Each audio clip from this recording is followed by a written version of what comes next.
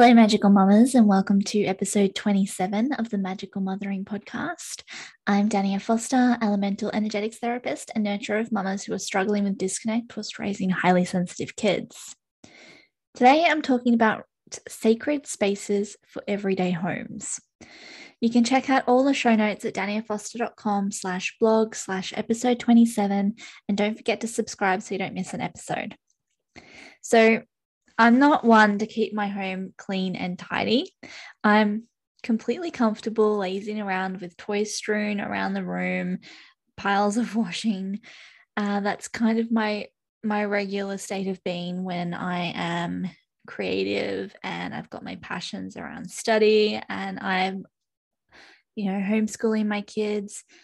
I'm not going to be tied to my housework. But to be clear and focused in my head, I do need a space that is functionally supportive to my mission. Okay, so my values and my mission for this stage in my life, which is I'm in my mother archetype. I'm in my mother archetype. I'm happy to have piles of laundry and toys around the home. They're marks of my craft, my acts of service in mothering my children. But I'm not just a mother, I'm also a woman. Okay. And I believe that when we get tied to making sure that all of these chores are done before we take care of ourselves, that's when we can get stuck into a martyred, mothered archetype. And we don't want to be there. I'm really striving to be in the priestess of my motherhood. Okay, so there is a person under my service to my family, and these parts of myself must have space in my world for me to thrive. And this is what it means for me to claim space as the priestess of my home, the priestess of my motherhood. This is what it means to be able to hold space for the family, for my children, for my husband, for my cooking, for my home, as well as holding space for my sacred connection to myself. So to be able to hold space for the woman in me, I have to come to terms with the mess of laundry and dishes that's waiting for me. If I put off my time for me to keep up with those chores and I get no time for me and my creativity, my passions, the chores of motherhood never end. So we need to detach from that as an expectation that we must have that done to be doing well in our motherhood. Okay, my motherhood is a sacred stage of my evolution of self. As a priestess, I aim to embody a presence that is grounded, intuitive, purposeful, nurturing, perceptive of self and others, ambitious and driven, as well as gracefully powerful in my influence as an ambassador for my values, for my kids to follow, for them to look up to. So, to be the priestess of your home, you're holding a magical container. In my practice, this magical container needs to have attributes of sacredness, protectiveness, boundaries, and elements of both masculine and feminine energy. So I see source or the divine or universal energy as entwined energy of masculine and feminine, yin and yang, light and dark, fluid and solid. It's a continuum that fades between the two polar points. And we all contain elements of all of that. We thrive when we have a balance that's specific to our individual natures. So that means that there's no right or wrong amount of each part that everybody should have. Because I'm not talking about male or female or genders here. We're all energy. Okay.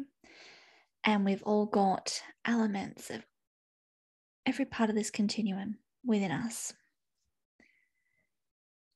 So our feminine energy is fluid, it's creative, it's soft, it's holding space for nurturing presence, compassionate, forgiveness, and intuitive power, and an instinctual knowing and perception. Whereas our masculine energy is solid, it's foundational, it's grounding and purposeful, it's ambitious and driven, as well as being protective and sturdy. I believe that we do need both to hold space as the priestess of our lives. Yeah. So, rhythm is a masculine structure that holds our feminine flow in a vessel of creativity, intuition, and nurturing presence, as well as keeping us accountable to our purpose and our ambition. So, my rhythm holds space to clean the kitchen, make the foods, do the laundry, read to the kids, but it also holds space for me to flow into my own world, connect with my own needs, and hand over responsibility to my partner so that I can simply serve me for a spell. The power of rhythm over something rigid like routine is that rhythm is fluid. Okay, it's not tied down, but it has the ability to bend and flex.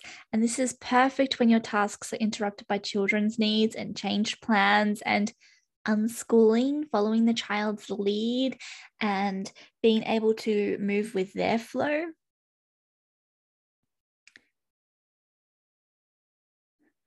I often describe rhythm to my clients as the riverbanks. The riverbanks provide the emotion, the creativity, the flow that runs as if the water is just running rapids down the middle.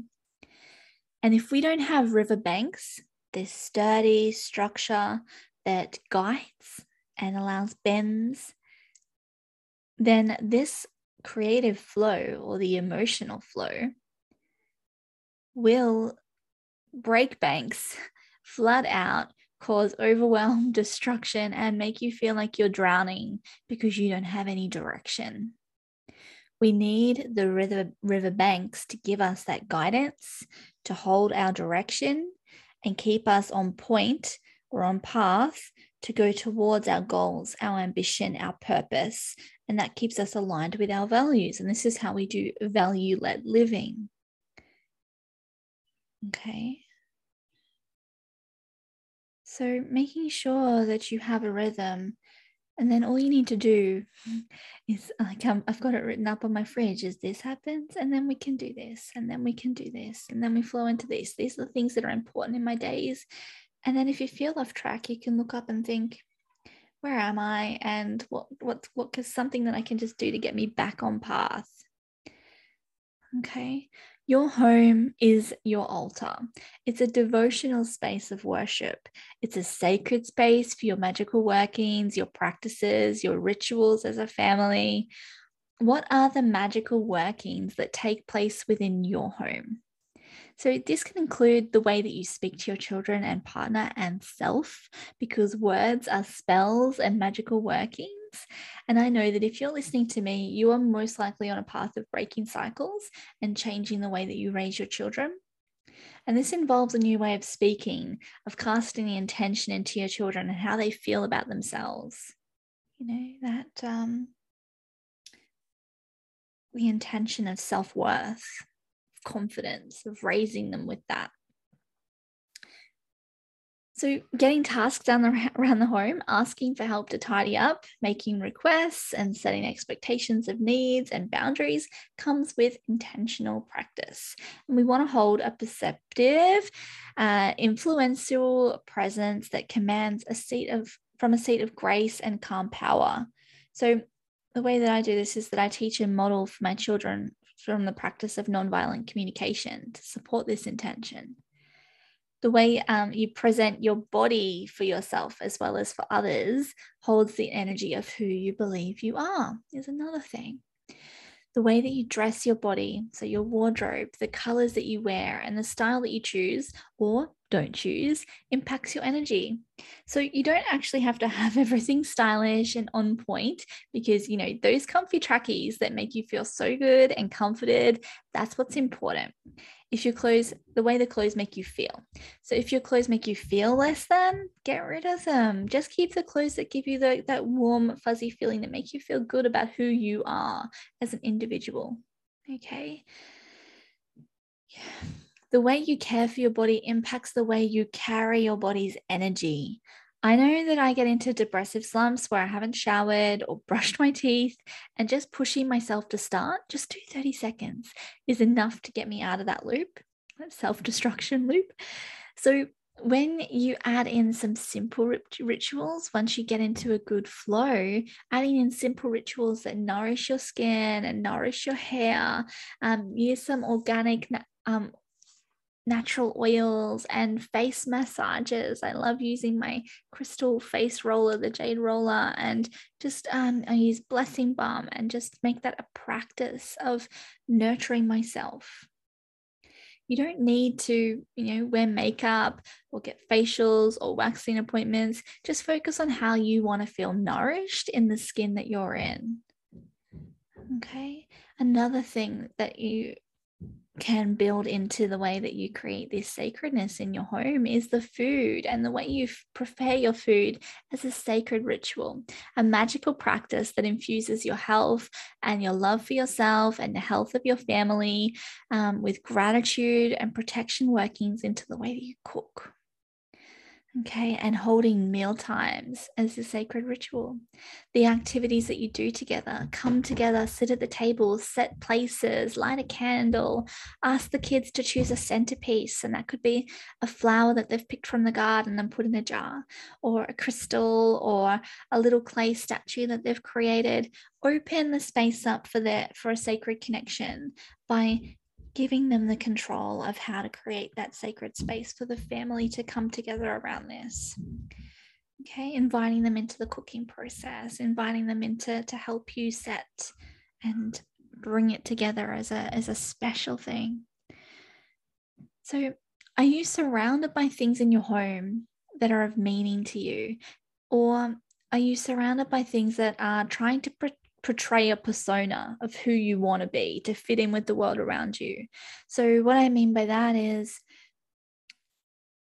do the things that are surrounding in your home represent who you are, or are they what you believe you should have to be able to look fashionable? Or for me, it was like, oh, you have to look like a grown-up, so you can't put these things out like little fairy statues and things anymore because you're a grown-up. You can't have fairy statues. I've got little fairies everywhere now, my little friends. So they keep me connected to a part of me and part of me that I want to keep alive. And it's got a lot to do with letting go of what other people's judgments are and really embracing these parts of who you are. It doesn't mean that you have to go and put out fairies or anything. I'm not saying everybody has to do that, but I want to encourage you to do things that make you feel good, not just do things because that's what's on fashion at the moment. Now, my values as a mother invites kids' artwork covering the walls, affirmations scrolled across the fridge. My windowsills are adorned with crystals and seed pods and clay creations, candles and plant cuttings that are sprouting, and oracle cards that I've called on for the week, and I've set them up there to keep me accountable and paying attention to what my messages are. So what are your passions and what are you playing with at the moment? Can you see it in your living space, or is your living space just for show? Like it really reminds me, we call it the living room. It's where we do our living. It's where we are creative and expansive and playing. So is there signs of your play in this space? And it's not just your children and their toys, like their kids' toys, their projects, their art. If it's of value to you as a family and to your connections and how you grow, then make a space for it and showcase their final products, put them up on the wall or whatever it is. It can also be your mantras, your thought pieces. If you like to do art or love notes to yourself, I've got little post-it notes that I've stick up around the kitchen just to reaffirm my intentions and my mantras back into me. Okay. So have a think about clutter versus creative mess. You get to define what your limits are and compromise with those that you share the space with to what works for you. So for me, like, there's a big difference between clutter of, putting all the mail in a pile until it gets really big, and all of these books that are stacked up there and that you haven't looked at for a few months, and it's all just creating a mess. That becomes clutter. Versus a creative mess is that these projects that are stacked over here that we're currently working on, and there's a book that you're actually reading, there is some pieces of paper that you like, these are your to-do list, this is what you got going on. That's not so much a problem for me. That doesn't get irritated for me, but clutter does. Clutter makes me frustrated, but creative mess, cool with that. So you've got to define what your own limits are and get comfortable with where you're at. Okay, your home is your sanctuary. It's your safe space, and you get to fill it with the light and love that emanates from you and your family, and the activities that you do as a family, things that you do with your kids, the things that you do together. Okay. And that's what creates the protective energy of a space, is the energy of gratitude and excitement and passion and love. That's what creates that protective force field over a home. Okay. When we fill a home with positive energy, which is what all of that's coming from, it means that there is no space for these lower frequencies to stay. The lower frequencies of fear, of judgment, of anything that you wanted to protect yourself from. It can't survive in that energy. So just a story, when I unboxed my spiritual self and I expanded into living my truth, my altar came out of a little box that I kept in my bedside table. And, was hiding it in there, and it wasn't everywhere in my home. And taking that out and expanding it and allowing it to grow onto my windowsill altars in the kitchen and the bathroom and the bedrooms, and setting up my dressing table altar and my hall table altars. These are all reminders of my sacred connection in every room. So we look to like other elements of our connection to the sacred. And for me, I work within elemental energy. So I like to infuse elements of earth, air, fire, water, and spirit. And these activate the magic that's residing within. And that magic that's residing in is our relationships, the magic of and the power of connection to other people. Okay, that's what I'm wanting to build. That's what I'm wanting to really nurture that energy, nurture that magic. So you could build simple altars out of this energy, bringing in something from earth, air, fire, water, and spirit. It could simply be a vase or a jar with blessed water, like moon water, or water that you've just infused with energy. And you could have a plant growing out of that, like a cutting, or you could put a flower in that from your garden or anywhere. A little crystal, a shell, a photo, a feather, some incense or a diffuser. How are the elements represented in your home? So let's look at each element and see how we can sort of create a space for them in your home. Sacred spaces for earth could be reminders of your rhythm and your needs. So like I said, I have a little whiteboard up on my fridge that has the rhythm. I have a little list of my needs that I have to check in and say, like, have I meditated? Have I done my journal pages? What have we missed today? What are my needs? Having a table clear for your meals and your family grounded rituals. So a candle set there to light at mealtime. Spaces for resting and safe retreats. So snuggly spaces. Like we've got a big therapy pod that we've got little blankets and pillows that we can snuggle into. Have a safe retreat. And these are the nests that you nurture in. Okay, what's your air element is what feeds your mind. So do you have books around you, materials for writing, journaling, spaces for conversation? And that's not just spaces like where you sit down to have a talk, but it's like having spaces for conversation throughout your day, which is when we tie in the mealtime, sitting down and asking questions and doing that. Element of fire.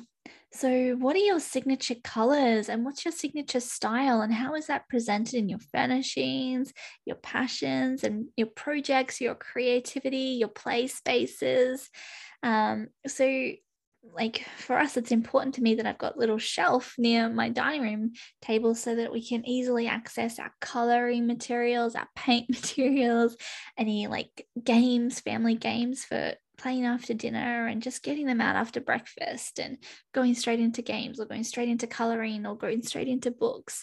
So having these projects right here, so we don't have to like, what was happening before is if we're trying to make everything clear, clean spaces and look presentable for other people to use our space, or what looks good for others to come in, like show home, you put all your projects out of sight. You might put them in the hallway cupboard or put them downstairs, and then you don't go there, you don't see them, and you forget about your passions. You've put them out of sight, out of mind.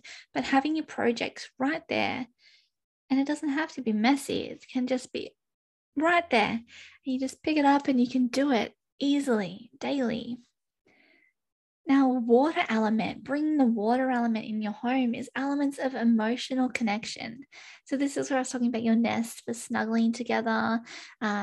You might be creating that space in your rhythm for reading before bed, your love notes to yourself, little affirmations on post-its that you stick places, putting your drawings that the kids give you or letters from them, artwork, reminders of your memories, your friends, your time together, photos, all of these things, surrounding yourself in that energy.